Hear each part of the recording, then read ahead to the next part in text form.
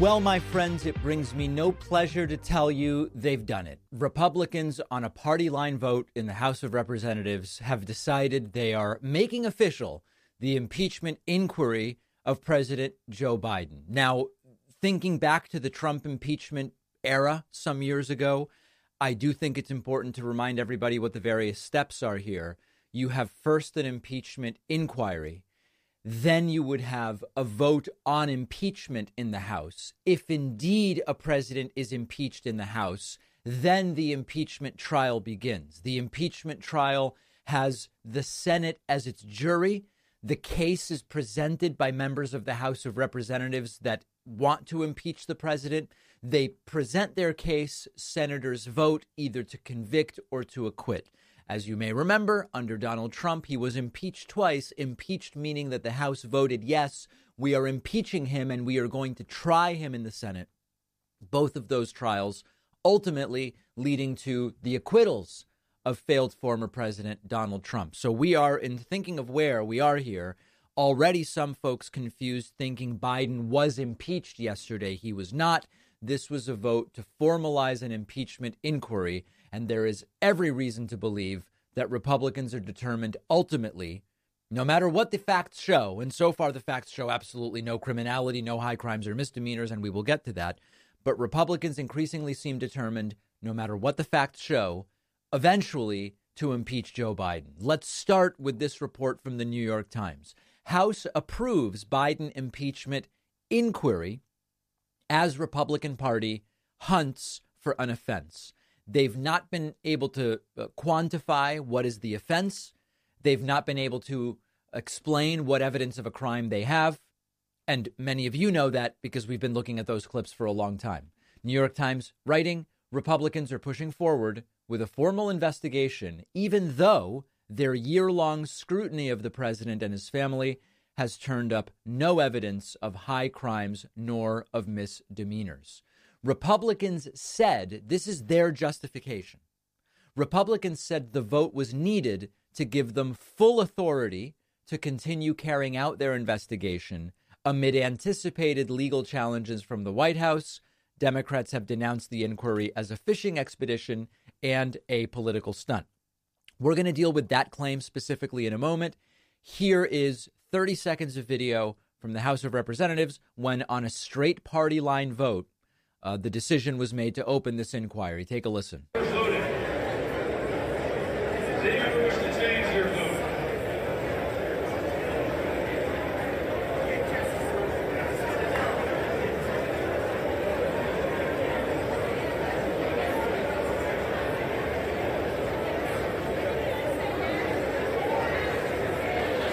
On this vote, the yeas are 221 and the nays are 212. The resolution is adopted. Right. Without objection, the motion to reconsider is laid on the table. There you go. So a jubilant and defiant Republican Party saying we are doing this thing. Now, there is one element of this that I want to discuss. It's essentially BS. The approach of saying we don't have the proof, but we need the power of the inquiry to find the proof so that they don't stonewall us. It's 90% BS. And even Republicans like Mitt Romney have said, you should have the evidence first and then move on to an inquiry.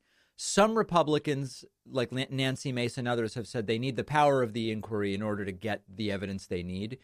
If you research the question, do congressional investigative powers have more teeth if they are part of an official impeachment inquiry?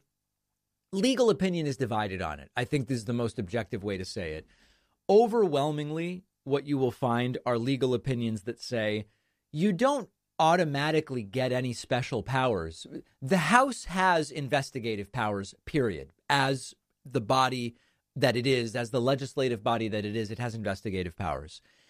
One could argue that courts may be more deferential to an official impeachment inquiry than the day-to-day investigative powers of the House. One could argue those who are subpoenaed might take the subpoenas more seriously if they come from an official impeachment inquiry rather than just the House Judiciary Committee doing its normal day-to-day.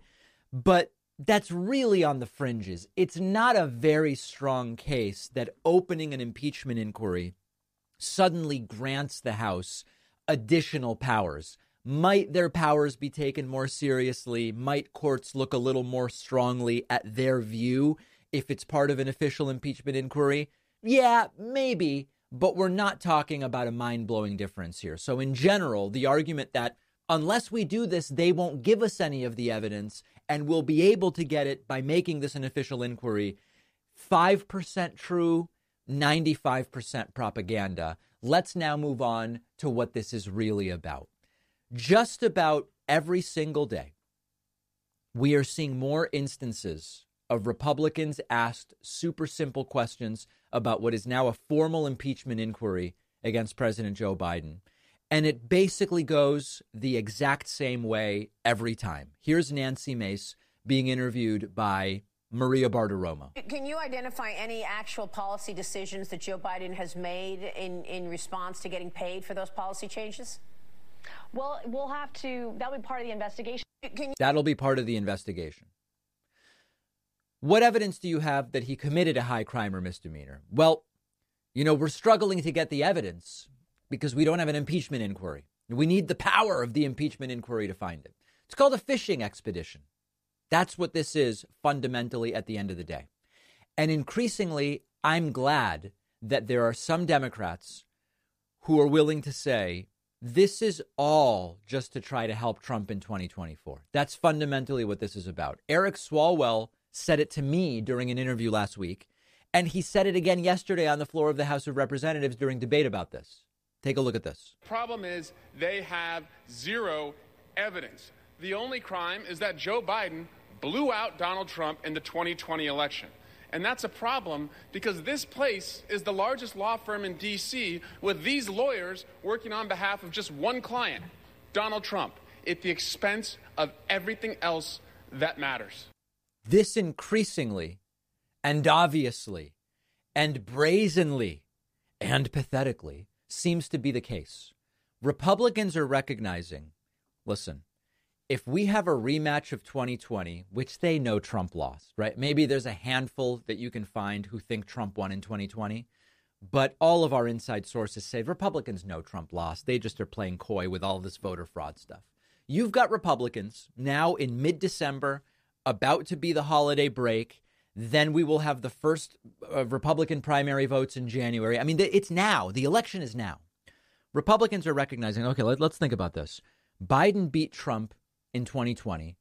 The popular vote margin was monstrous. Okay, on Electoral College, if a few states went a little bit differently, then it goes to Trump. But we have a fine economy. They know it. Stock market record high. We'll talk about that later. Unemployment, historic lows for sustained period of time.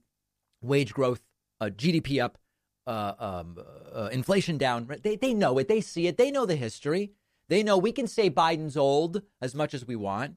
But they know the history that incumbent presidents tend to get reelected when the economy is this stable. And they realize that voters are going to go to the polls and they're going to say, okay, are we going to vote for the guy who already lost to Biden and is facing 91 felony charges and was impeached twice? Or are we going to vote for the guy who wasn't indicted for anything, who wasn't impeached for anything and has a stable economy? So the calculation that Republicans are making is maybe if we can get Biden impeached once, we'll put a little bit of a black cloud, a gray cloud over the head of Biden. And so when voters go to the polls, it'll be, well, I've got two choices and they were both impeached, even if everything else about them is completely different. That's the Eric Swalwell perspective.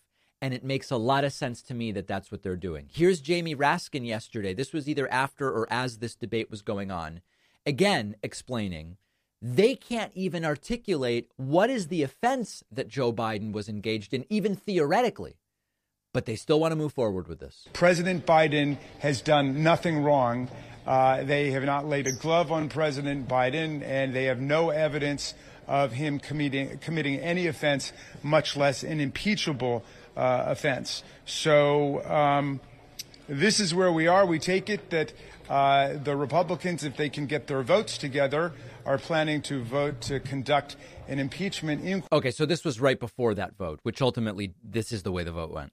Today, a repetition of everything that we've seen over the last 11 months. But we are in a remarkable juncture for the U.S. House of Representatives because this is an impeachment inquiry where no one has been able to define what criminal or constitutional offense they're looking for. Because they can't find one. We don't know what the crime is. You know, the mysteries are called a whodunit because it starts with a crime and then you try to determine who committed it.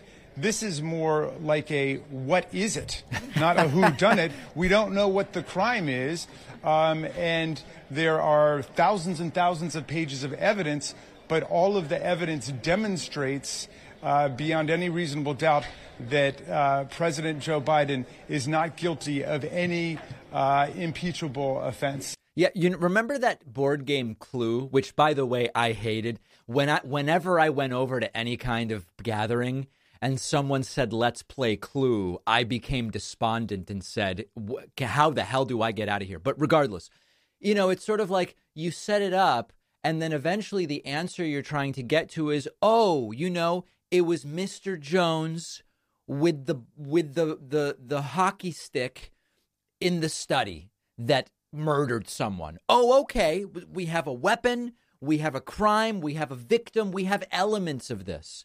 They are starting with none of that. They have the perpetrator. The perpetrator they know. It's Joe Biden. It's Hunter Biden, etc. Maybe it's James Biden. Why not? Maybe Jill Biden. You know, maybe, I don't know, maybe Obama was part of it to some degree.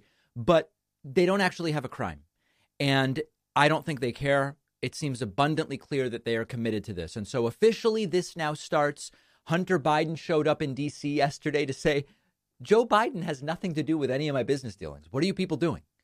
We'll get to that video later. We'll get to all of it. But they seem determined. And I don't know that at this point, I don't think they're putting the genie back in the bottle. Let's put it that way. If you're still trying to think of the perfect holiday gift for your friend or family member, try cannabis. Our sponsor, Ounce of Hope, ships psychoactive THC cannabis products right to your door all over the U.S. It's all federally legal. Even if marijuana is not legal in your state, they're giving you 20% off for the holidays with the code PACMAN. Ounce of Hope has delectable holiday treats with Delta 8 and 9 THC that will bring you a ton of holiday cheer, like brownies, Rice Krispies treats, chocolates, caramels, even honey. They have gummies, beverages, soft gels, oils, topicals, and CBD. Unlike other companies that sell these products, Ounce of Hope's process is all in-house. They grow the cannabis in their mom and pop indoor farm in Memphis, Tennessee, produce all of the products there too. You can trust that these are high quality, safe products arriving at your door. And when you give someone Ounce of Hope as a gift, you can tell them why Ounce of Hope is such a cool company. Their cannabis plants are fertilized by fish poop from the fish they raise on the farm. The fish poop means it is an aquaponic farm. They do a lot for their community, feeding the homeless in the area, giving to local co-op gardens. Plus, Ounce of Hope supports the work we do at The David Pakman Show, and you can support them. Check out Ounce of Hope at ounceofhope.com. Take advantage of the holiday sale, 20% off everything they offer with the code PACMAN. That's OUNCE of hope.com. Use code PACMAN for 20% off. The info is in the podcast notes. Today's episode is sponsored by NerdWallet's Smart Money Podcast. NerdWallet's trusted financial journalists use fact-based reporting for some much-needed clarity in the finance world, helping you to make smarter decisions with your money. The nerds have helped me get smarter about things like managing finances with a partner without conflict, making a balanced budget, boosting your credit score, saving more money for retirement, all sorts of really useful topics. Most people in the audience know I'm a big financial literacy advocate. I can tell you, NerdWallet does a fantastic job here. Listen to NerdWallet's Smart Money Podcast on your favorite podcast app. Future you will thank you. Here is an awesome last-minute holiday gift you can send instantly. It's a Trade Coffee subscription. Trade Coffee is where I turn to when I'm looking to get coffee with consistently high quality roasts, a ton of selection, customization. I've been enjoying Trade Coffee for years, which is why I asked them to be a sponsor of the show. A subscription to Trade is a great holiday gift for any coffee lover. You choose how much do you want to spend. Trade will help your recipient personalize coffee to their preferences. You don't have to worry about shipping or deadlines. The Trade Coffee subscription is delivered instantly to their email inbox, perfect as a last-minute gift. If you ask me, Trade is where you should go for a superior coffee experience at home. It's the best curated for you coffee delivered to your door when and how you want it. I get my espresso in a lighter roast the way I like it. I get my French press and Chemex in medium dark the way I like it. Whether you know what you like or you need some help figuring it out, Trade Coffee makes it super easy. Give the gift of amazing coffee. Give them an experience that will last all year. From now until December 25, Trade is giving my audience 15% off all subscriptions. Go to drinktrade.com/Pacman. That's drinktrade.com/Pacman for 15% off all gift subscriptions. The link is in the podcast notes. We have to be honest with ourselves. We have to be honest with each other. Donald Trump's decline is accelerating. He spoke yesterday in Iowa at Coralville, and he looked confused. He was slurring. He said things that didn't make any sense. He invented words whole cloth.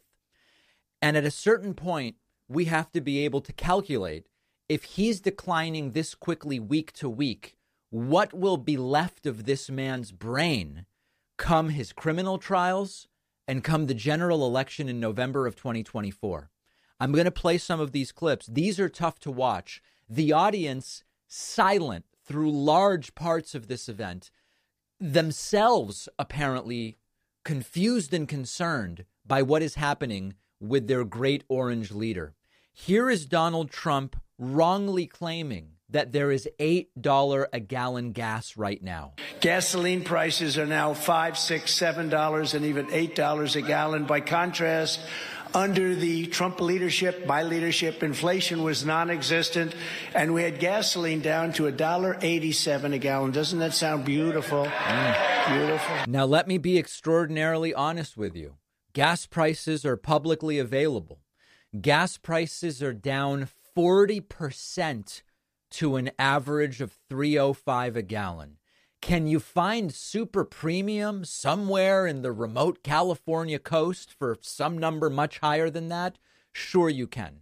But to show up at a rally and try to fire up an audience over high gas prices when they are down 40% during Biden's presidency doesn't make a lot of sense. By the way, inflation adjusted gas prices right now are the equivalent of $2.50 a gallon pre-pandemic. Understand that the price of gas has come down.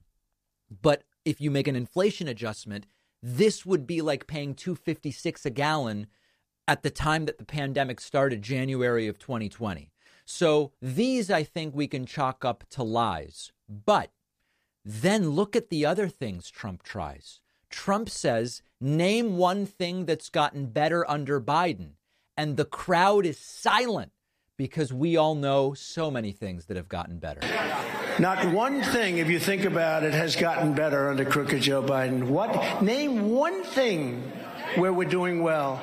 Well, for one, unemployment went from 6.2 to 3.7 and stayed at 3.7 for a longer period than we've seen in 50 years. The stock market hit an all-time historic high yesterday, and it's climbing even more today. Inflation's down to 3.1. GDP growth is up. Wages are up. I could go on. Now, it's not all thanks to Biden, much the same way that the problems and successes of the economy under Trump were not all thanks to Trump. But this is a very weird line, and the crowd knows it. Now, then it starts to get a little bit scary cognitively. Trump, I don't know what word he says here. He says something about Christmas. He says, we're going to have a blank something by Christmas. I think he calls it a U-ish economy by Christmas. I don't know what that means. I think it's what he's saying. Take a listen to it. With your vote by Christmas, and we're going to have it by Christmas 2024, that's just shortly after the election, because of the momentum of our victory, we will have a U.S. economy roaring. We will have a unish. What is that word? A unish economy or something like that? And in 2025, we'll have one of the greatest economic years this nation has ever recorded. 2024 looks like it could be one of those years. And then Trump continuing to slur his words, bragging while slurring that he took a cognitive exam. Be happy to hear. Our great football players going to be happy to hear this. I took a physical and I passed with flying colors, and I took a cognitive exam. I said, "Doctor, give me anything you want. I want to take it." Yeah. Oh boy.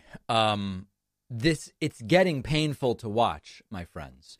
Trump then, confused about what the Supreme Court does, says that prosecutors are trying to get a guilty plea from the Supreme Court. Of course, that's not what the Supreme Court does. Trump looks confused. The audience is silent. Nobody knows what the hell is going on here. And, now they're saying, let's rush it to the Supreme Court. We got to rush it. They could have started 3 years ago. Nothing changed. They could have started 3 years ago, but they didn't. They started just recently with this crap.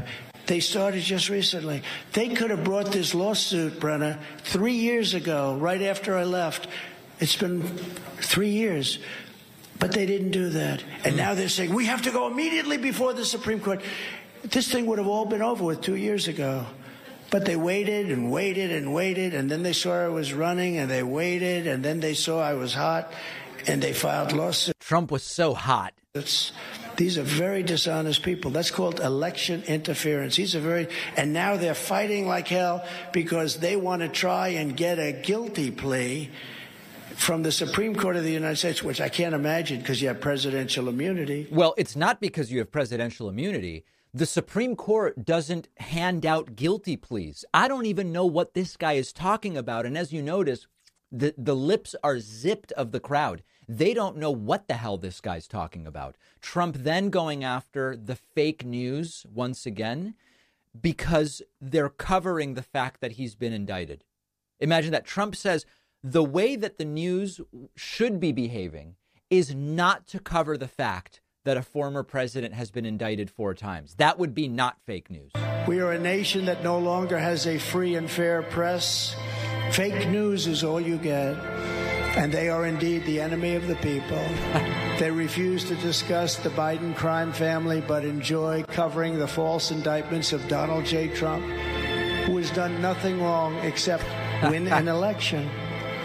We are a nation where free speech is no longer allowed and where crime is rampant and out of control. I think the reason that the fake news media, so-called, is struggling to cover the Biden crimes is even Republicans can't tell us what the crimes are. It's sort of like Obamagate. We still don't know what that is. Trump says if he's not elected, there will be an economic depression. And if we're not elected, we'll have a depression the likes of which I don't believe anybody has ever seen. Maybe 1929. That's what's going to happen. What's particularly funny about this is Trump made the same prediction in 2020, saying if Biden gets elected, we're going to have a 1929 style depression. Trump making this claim as we have sustained sub 4% unemployment, and quite literally on the day that the Dow Jones Industrial Average reaches an all-time historic high. Last clip from this totally deranged rally. Here is Trump saying that Joe Biden has low IQ. During this holiday season, families all across America are struggling under the brutal weight of Bidenomics. Bidenomics means a lot of bad things. This year alone, the typical American family is $7,500 poorer because Crooked Joe's globalist blunders and greedy betrayals have really hurt us badly. Joe Biden is a low IQ individual, and he is truly the worst, most incompetent, and most corrupt president in the history of the United States. So that actually, the crowd was most alive when Trump said Joe Biden has a low IQ. Confused, slurring, disoriented, and dishonest. And unfortunately, the attendees at the rally were no better. I'm going to play a clip for you of a woman at last night's Trump rally in Iowa. And I am not doing this to make fun of anybody. I am not doing this to make diagnoses that I am not qualified to make. I am doing this because it is once again a question of, when are these not merely political or religious beliefs, but they are diagnosable mental illness? I don't know the answer. I'm asking you, okay? Here is a video of a woman that they interviewed yesterday at the Trump rally. And, you know, we talked about this yesterday. We have to go back to it. We talked about it yesterday with regard to MAGA Mike Johnson. Is the content of what this woman says not a paranoid delusion? Is this not mental illness? Let's listen to it and then let's discuss. I don't want to say he's perfect. The only perfect person that ever walked this earth was Jesus. But he was wonderful in office for 4 years, and he proved that. So what is it about Trump that you love so much? Number one, he's a godly man. He's working for God, for darn sure. Number two, he really cares about us. He cares about us. He cares about what happens to us. He cares about our country. He didn't come in there because he wanted the money. He's got money. He's coming there because he is actually working for God, and he wants to help us, and he wants to get us to he wants to make America great again. And I it's true, but I think he's going to make it even greater, because I don't think, no matter what they try to do to stop him, he's going to come back, because he's working for God, and God's on his side. God is on his side, and he is working directly for God. Folks, I know that when we look at when people make claims equivalent to this without a religious context, often they are medicated, right? You go to a psychiatrist and you say stuff like this, or what MAGA Mike said yesterday about God told me I'm going to be a Jesus-like figure as Speaker of the House. You're often prescribed antipsychotics like Haldol or Zyprexa or Seroquel, these first-line or second-line medications that are out there, widely available for psychosis, for paranoid delusions. And yet, it's considered inappropriate to wonder whether folks like this should also be medicated. Now, again, this isn't about stigmatizing mental illness. It's actually quite the opposite. We talk about there is so much undiagnosed mental illness. And part of it is that mental illness is often under health insurance considered this separate thing with different policies and reimbursements in a different department. And people either don't have the wherewithal or simply don't have the coverage that they need to avail themselves of these services. Part of this is about primary care is often not good enough at saying there's something called integration, where they try to integrate mental health services into primary care. So you go in because of what you say is a physical symptom, and the primary care doctors are trained to determine this may be someone who would actually benefit from mental health services. This is not about we need to run, they don't need an X-ray. What they need is a therapist, right? So integration is a movement that's trying to get in the middle of and try to expose people more to these sorts of things. But in all seriousness, what would happen if we gave some of these folks the types of medications that, when it's not a religious justification for their beliefs, but it's the sort of man yelling on the subway platform sort of stuff, can be effective? And again, I'm not looking to stigmatize or attack or make fun of, but I wonder how much of people getting sucked into these cults where they believe Trump was chosen by God to become some sort of messianic figure, how much of it might benefit from being treated as if it was just regular old psychosis or paranoid delusions. I know there's a ton of mental health professionals in the audience. Let me know what you think. This is really quite a day. Yesterday, and even more today as we are filming, the stock market is at all-time record highs. All-time record highs. Remember this sort of interesting moment from the 2020 presidential debate? They said the stock market will boom if I'm elected. If he's elected, the stock market will crash. Okay. Right. And then 12 seconds later, not exactly 12 seconds later, this announcement about the stock market. 12 seconds later. That bell marks a new record high for the Dow Jones Industrial Average, going to close above 37,000 for the first time ever. For the first time ever, Dow with a record close. Here is Fox News bringing the news to their audience. To finish, we've seen now in the better part of 2 years, the Dow's never been higher. The other averages racing along. We'll tell you what sparked this and what it could mean and portend for you in the months ahead, your world. There you go. Fox News having to admit it. Now, listen, I'm the first to tell you, the Dow is not the entire stock market, although the S&P is also basically at these same historic highs. The stock market is not the economy. The stock market doesn't tell you anything about wages or whether the average person can afford food. That's not what this is about, okay?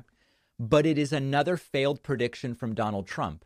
And remember, he's making the exact same prediction again. This is from yesterday.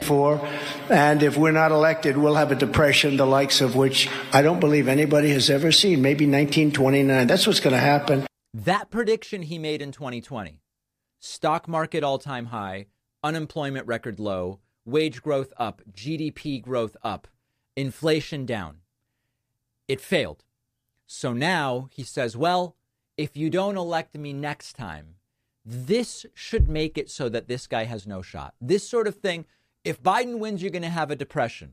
Economy's great. Well, if Biden wins again, you're going to have a depression. You should immediately have no credibility. This guy who's polling 60% among Republican voters and potentially could be reelected, he should be laughed into the, what's that thing that DeSantis calls it, the dustbin of history? He should be laughed into the dustbin of history politically. But he's not. And part of it isn't about Trump. It's about the voters. But follow the numbers. Stock market record high, even though Trump's prediction was record low.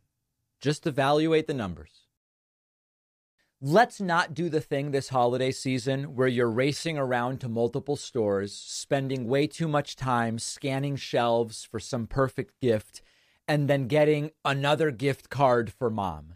Here's an idea that will make mom or dad or stepmom or brother or friend very happy this year.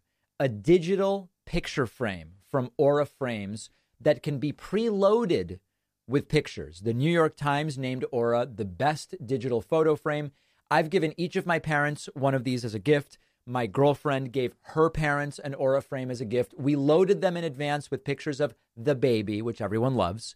And now I can keep adding pictures, or my parents can, whoever wants to manage it. It's all done seamlessly over Wi-Fi with the Aura app, and you get infinite cloud storage. You don't have to deal with memory cards and USB cables and this sort of thing. One frame can have multiple users who add and remove pictures. And I love how you can load the pictures without even opening the frame. So you give them a brand new wrapped up frame, already has pictures on it. You'll also get $30 off their best-selling frames when you go to auraframes.com/Pacman and then use the code Pacman. These frames sell out quickly. Get yours before they're gone. That's AURA frames.com/Pacman. Use the code Pacman for $30 off. The info is in the podcast notes. Sometimes it can be tough to maintain an emotional connection with your significant other. You might work in different places at different times. There might be a kid in the way. It can be hard to find time for date nights, especially because kids demand so much attention, which is why I love our sponsor Paired, which is the app for couples. The app will prompt you with a daily question or a game or a guided conversation, all designed by leading psychologists. And the point is to just have a deeper connection with your partner, boost intimacy, build a deeper knowledge of one another. My girlfriend and I will use the prompts on Paired throughout the day to stay connected. For instance, we answered a prompt about what we remember most from the early days of the relationship. It really helps us learn new things, and there can be funny moments as well. An independent study found that couples using Paired saw a 36% increase in the quality of their relationship, and giving a Paired subscription as a gift is also a really great idea. You can try it free for 7 days and get 25% off a subscription. Go to paired.com/Pacman. That's PAIRED.com/Pacman for a free trial and 25% off. The link is in the podcast notes. It's great to welcome to the program today Steve Inskeep, who's host of NPR's Morning Edition, as well as NPR's Morning News podcast, Up First. He's author of the new book, Differ We Must, How Lincoln Succeeded in a Divided America. Steve, it's so great to have you on. I really appreciate it. Thank you for the invitation. I'm glad to join you. You know, it's interesting to start a conversation about Lincoln today with the country arguably as divided as it's been in a long time. You know, the former president, Donald Trump, has famously made some comparisons to Lincoln, saying he arguably may have been even better for Black folks than Lincoln was, and other extremely hyperbolic comparisons. We don't have to weigh in on that necessarily, but I am interested in your view about what was it about Lincoln and the Lincoln era with the country as divided today as it is that interested you in looking at it through this lens? Yeah, part of it is just like Lincoln is always interesting. There's a reason there are thousands of books about Lincoln. He seems relevant all the time in different ways. But I was writing this book I got started in 2020. So I was researching this during the period of the 2020 election and Trump's effort to overturn the election that he lost. And everything that happened since. And the story did feel more and more and more relevant to me.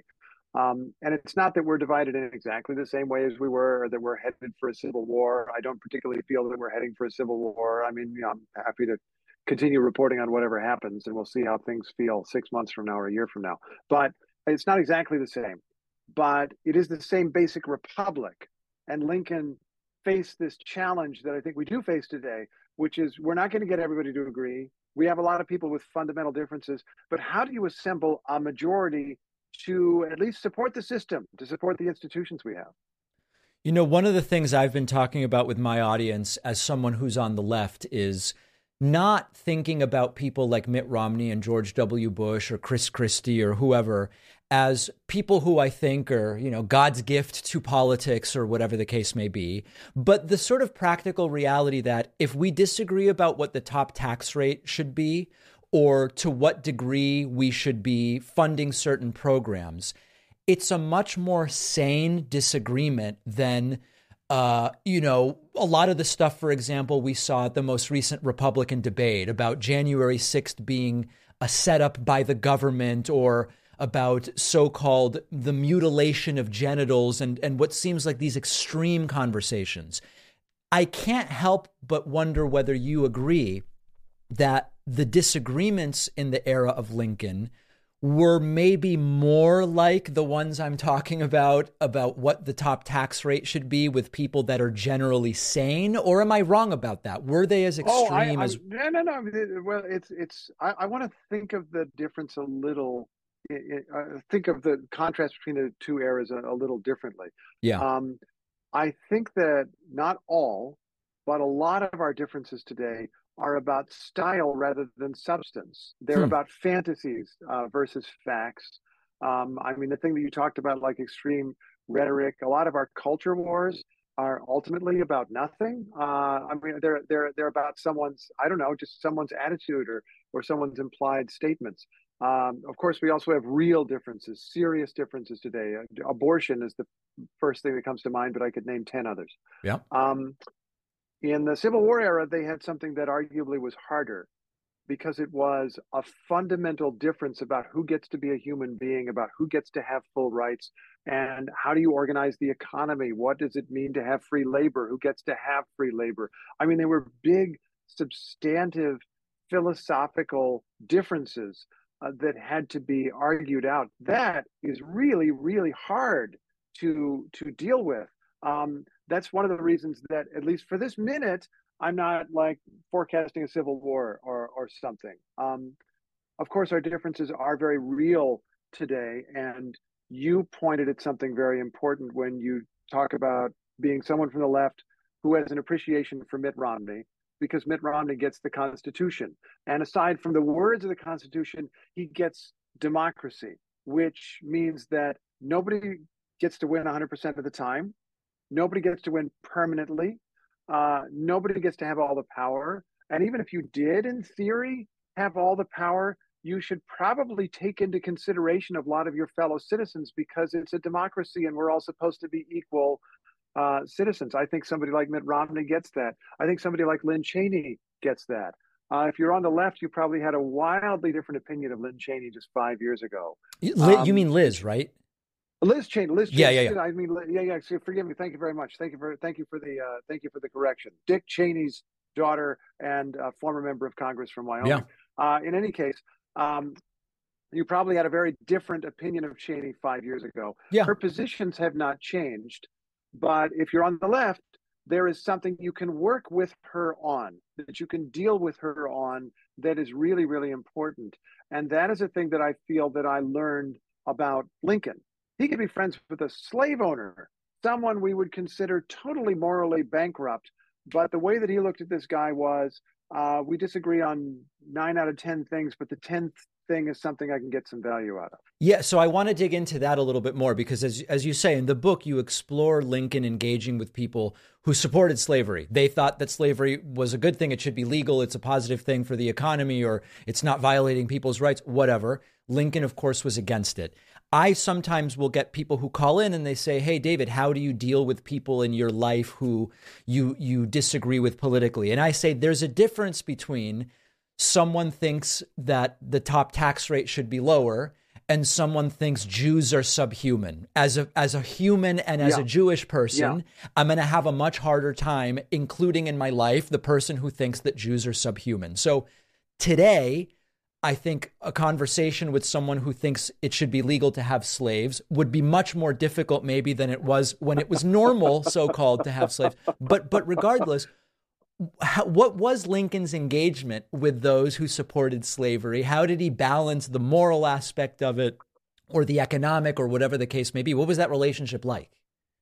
Yeah, couple of things to say about that. One is that we understand that there's really like a black and white position on slavery today. It's right or it's wrong. And if you think it's right, like, what's the matter with you? Yep. And we get that. At the time, and we can relate to that with other issues today, there was a kind of sliding scale. There was a small number of people who understood slavery to be wrong. There was probably a larger group of people who thought it was positively right and wanted to practice it and everything else. And then there was a huge number of people in the middle who would have these kind of gray area positions. And we would consider all these positions to be wrong today, but we can understand them on a human level, where you would say slavery is unfortunate and evil, but it just is. It's a tradition. Slavery is wrong, but I can't figure out what to do about it. Slavery is wrong, but it's in my interest. And there were even literal slave owners who would say slavery is evil, but I inherited these slaves and they're my property, and it's just the way the system is. Or I would like to end slavery, but it would cause a race war if there were all these free black people running around. I mean, all these incredible rationalizations for why you should do nothing. And those people are all wrong by our lights, but they may also have been, in some cases, people that a guy like Lincoln could work with, could ally with, because he could get a little bit out of them. And that is part of what, dealing with people who have different opinions is. Like, what we have this attitude today, and it's prevalent on the left. I mean, there's a different version of it on the right.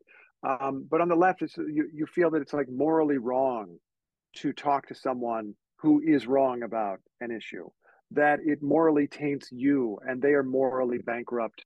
And we need and to be clear, that's not my view, but I know that some on the left do feel that. Yeah, I will talk to mostly absolutely. whoever, but yeah. No, I totally get it. And some people have even pointed out to me, like, if you're gay, if you're black, do you have to expose yourself and smile to someone who denies your humanity? I don't think that you have to do that. No, not at all. But there are circumstances in which the other person is not necessarily evil. They're just wrong. And that doesn't even mean you have to compromise your principles or accept their wrongness. But maybe you figure out in some cases that you don't have to take it personally, and that there are a couple of things you can deal with them on. And even if you can't deal with them on anything, maybe you can learn something from the conversation about how to outvote them, which is what a democracy is about. What sorts of things could Lincoln get from the most ardent pro-slavery people? Okay. The most ardent pro-slavery people, almost nothing. I mean, he ended up fighting a civil war after all. But let's think of a couple of examples in that gray zone. His best friend of his life, Joshua Speed, was a guy from Kentucky, from a rich Kentucky family. He grew up on a hemp farm worked by slaves. At the time of his father's death, his father owned 50-some black people. That was the official property record in the will. So that was the world in which Joshua Speed grew up. But he then moved north to the free state of Illinois.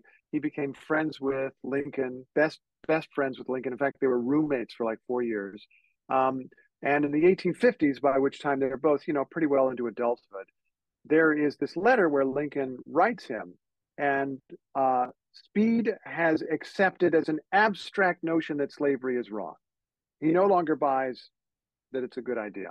Mm-hmm. But Lincoln thinks that Speed is politically wrong. He's not serious politically about doing what is possible against it, that he's rationalizing away any possibility of acting against slavery. And so Lincoln tells him clearly why he thinks Joshua Speed is wrong.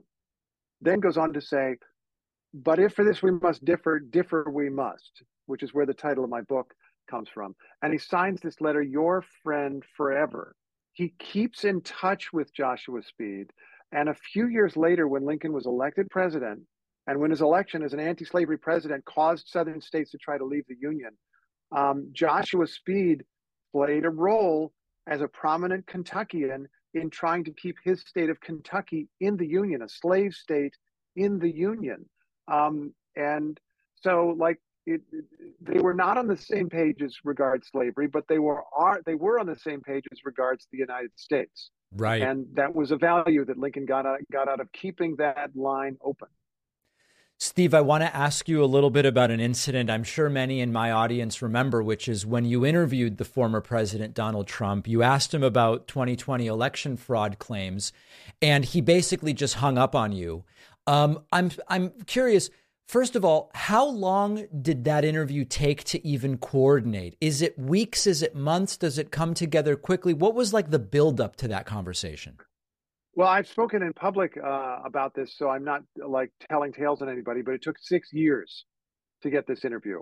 I first started trying to get Trump on the line, in fact, more than 6 years, sometime in 2015 when he was running for president.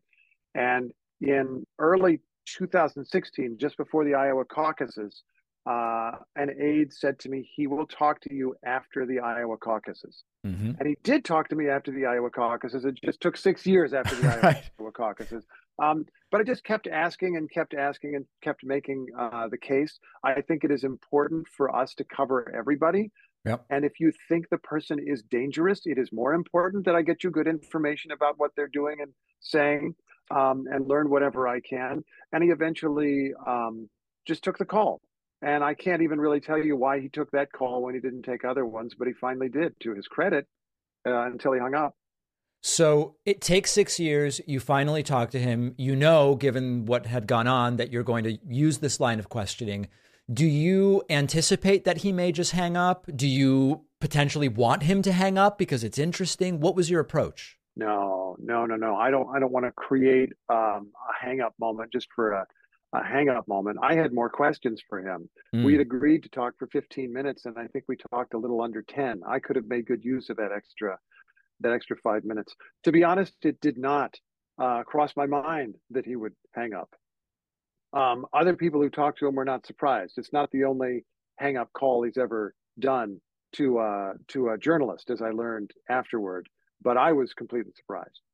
In terms of the way that Trump's candidacy is being covered right now, to the extent that you're watching, is anybody striking the right tone in terms of the level of alarmism? Because there's this is a fundamental systemic threat to democracy, to, maybe he'll try to do some of these things. He almost certainly won't succeed, and maybe he won't even try. What do you think of the tone that you're seeing in terms of the reporting? Oh, well, I mean, I think some of the tone is overblown, and some of the tone is like people aren't even paying attention. Kind of depends on the channel.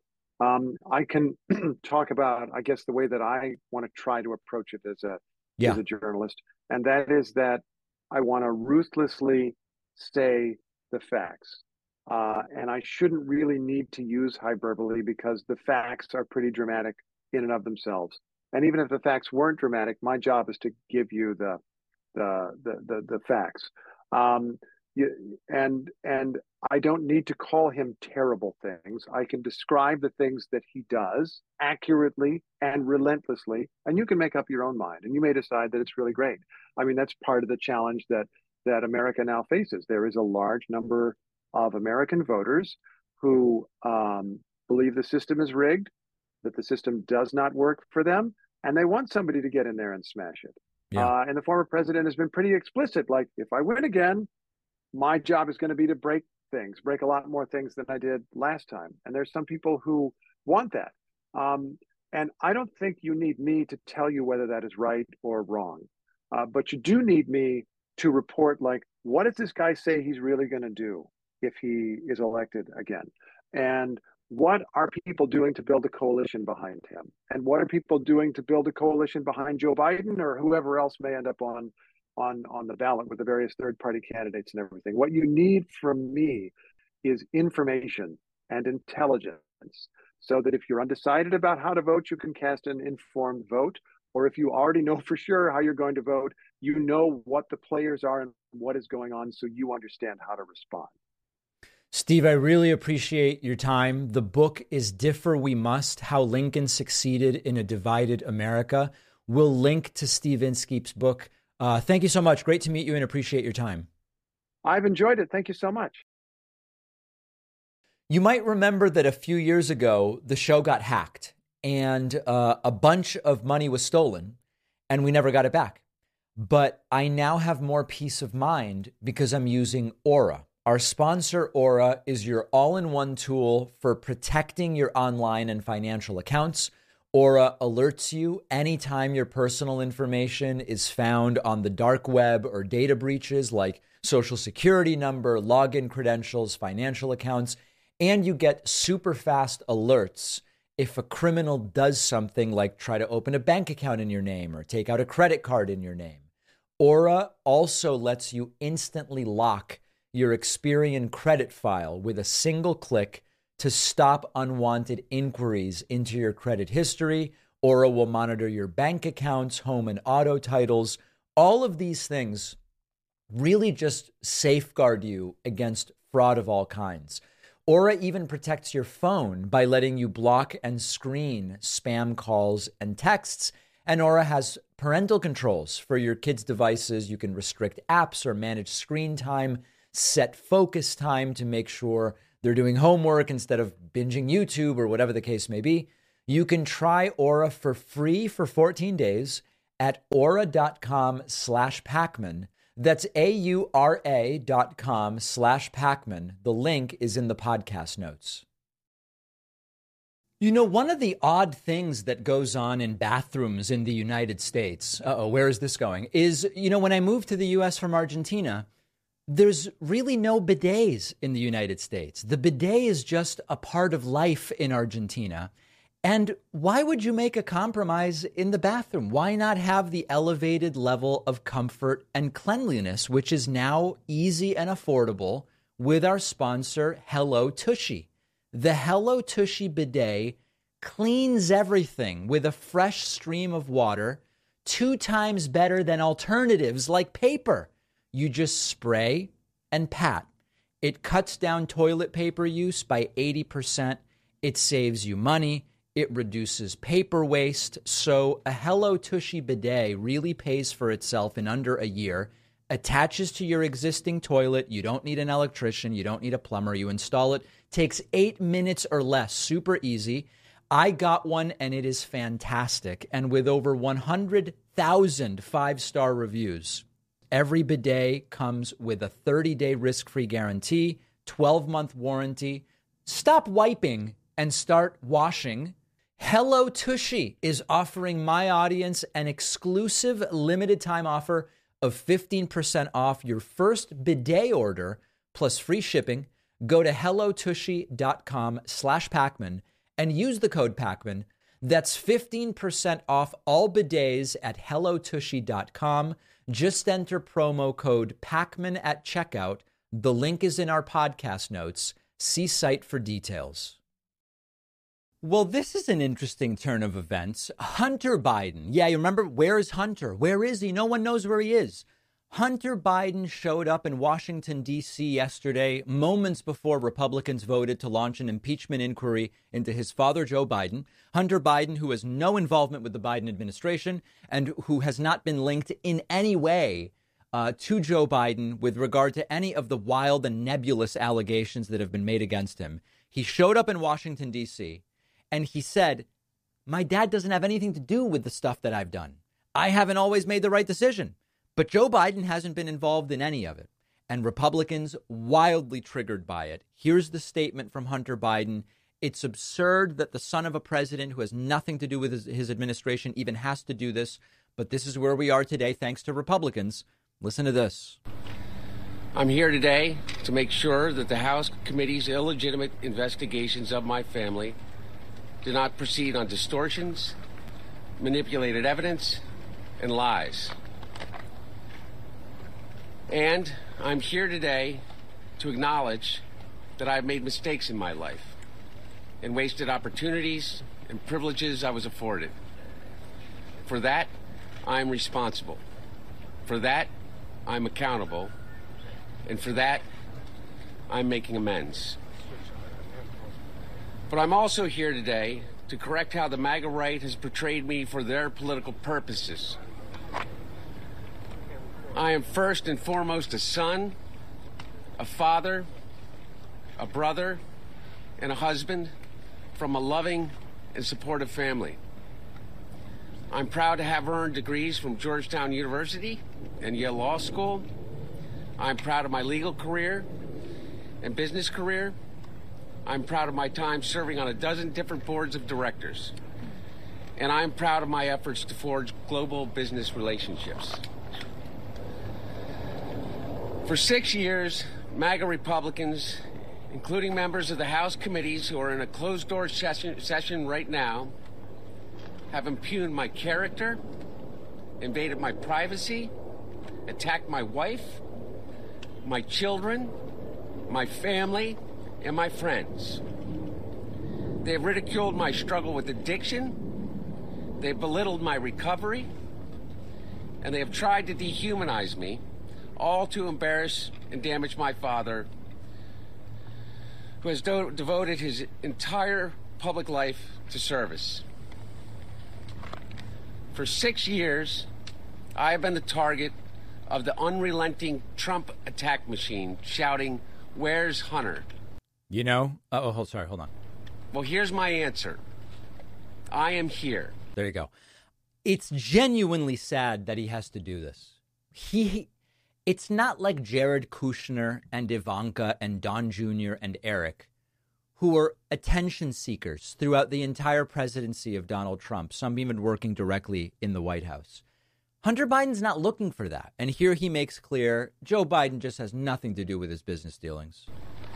Let me state as clearly as I can. My father was not financially involved in my business, not as a practicing lawyer, not as a board member of Burisma, not in my partnership with a Chinese private businessman, not in my investments at home nor abroad, and certainly not as an artist. During my battle with addiction, my parents were there for me. They literally saved my life. They helped me in ways that I will never be able to repay. And of course, they would never expect me to. And in the depths of my addiction, I was extremely irresponsible with my finances. But to suggest that is grounds for an impeachment inquiry is beyond the absurd. It's shameless. So listen, after all this, I don't know that I could bring myself to vote for Hunter Biden. Now, I don't even really have to make that choice because he's not running for anything and he's not involved with Joe Biden's presidency in any way, period, full stop. And this doesn't actually matter to Republicans. Hunter Biden insisting, I will testify, but I will do it in public. Republicans don't want that.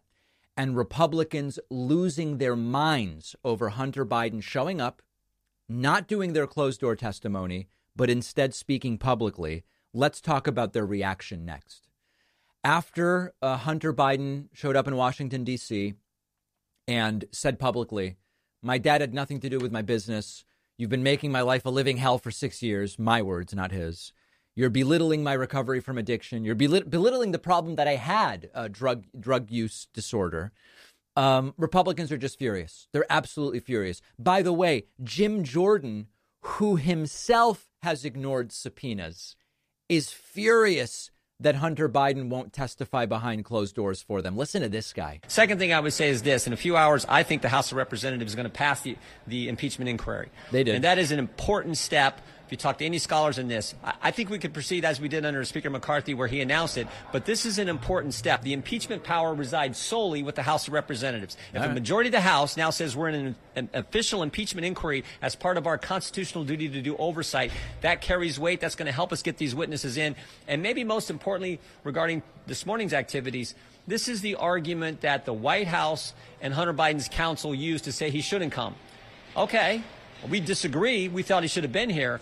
But when we take that vote this afternoon, what's our argument going to be then? We think he should come in. And if he doesn't, we're going to move forward with contempt proceedings. There's a process we have to follow, but we plan to do that. All right. So they are saying he is not showing up to testify the way we want him to testify, behind closed doors, and we are going to move to hold him in contempt, says Jim Jordan, who himself has refused to appear for lawful subpoenas. He's one of the loudest screaming about this. Why? Because the rules don't apply to them. The rules don't apply when they are inconvenient.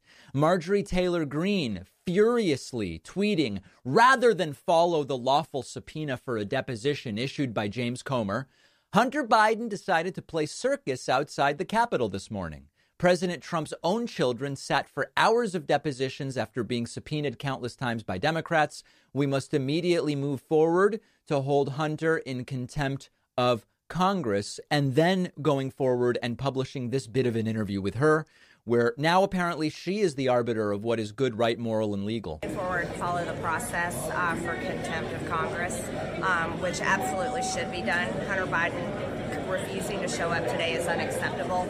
President Trump's own children sat for hours and hours, 7, 8, 9 hours each of them, in front of Democrat-led committees. Why is it a double standard for the Biden family? Hunter Biden clearly is trying to hide and cover up the money laundering and the abuse of power that he and his father are guilty of. Yes, that wide spanning criminal conspiracy for which Marjorie and other Republicans have still been able to find zero evidence. Republican Congresswoman Nancy Mace tweeting out, in oversight committee room, we're waiting. If Hunter Biden doesn't show up, hold him in contempt. They should be mad at their fellow Republicans for making them look this dumb. This is their fault. They insisted that they want to move forward with this entire sham impeachment with no evidence. They insisted they need the inquiry, even without evidence, to find the evidence that they say is being covered up. But we have no evidence even exists, right? We don't know that it even exists.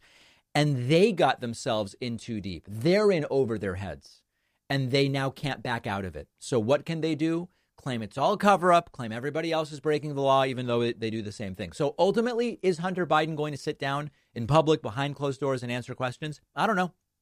I have no problem with him doing it. I don't believe at this time that there is any evidence that Joe Biden is linked to any of the wrongdoing that has allegedly taken place. They've not identified the crimes. They've not identified the misdemeanors, the wrongdoing.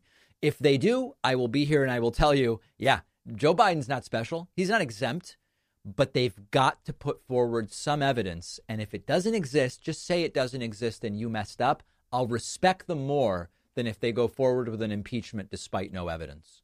We have a voicemail number. That number is 219-2-DAVID-P. I love voicemails like this. Here's a woman who's furious saying, how on earth does a blabbering libtard like you have 2 million subscribers? Well, read the numbers and weep, young lady. Take a listen to this. Listen, I don't know who these 2 million people are who subscribe to you, but you are awful. You're a terrible interviewer. You don't even listen to your guests. I didn't even like the shaman guy until he was on your show and was clearly more cool and logical than you were. You sound like a babbling libtard who just is like, oh, no, wait, hang on, back up. We're gonna keep this on point here. That's right. I was trying to control the interview to prevent the shaman from going gish gallop and changing the topic every time he was cornered without facts. Guilty as charged, ma'am. I did do that. You weren't. You're awful at your job. You should Thank you. Totally pack it up. And I can't wait to see your demise. Goodbye. There you go.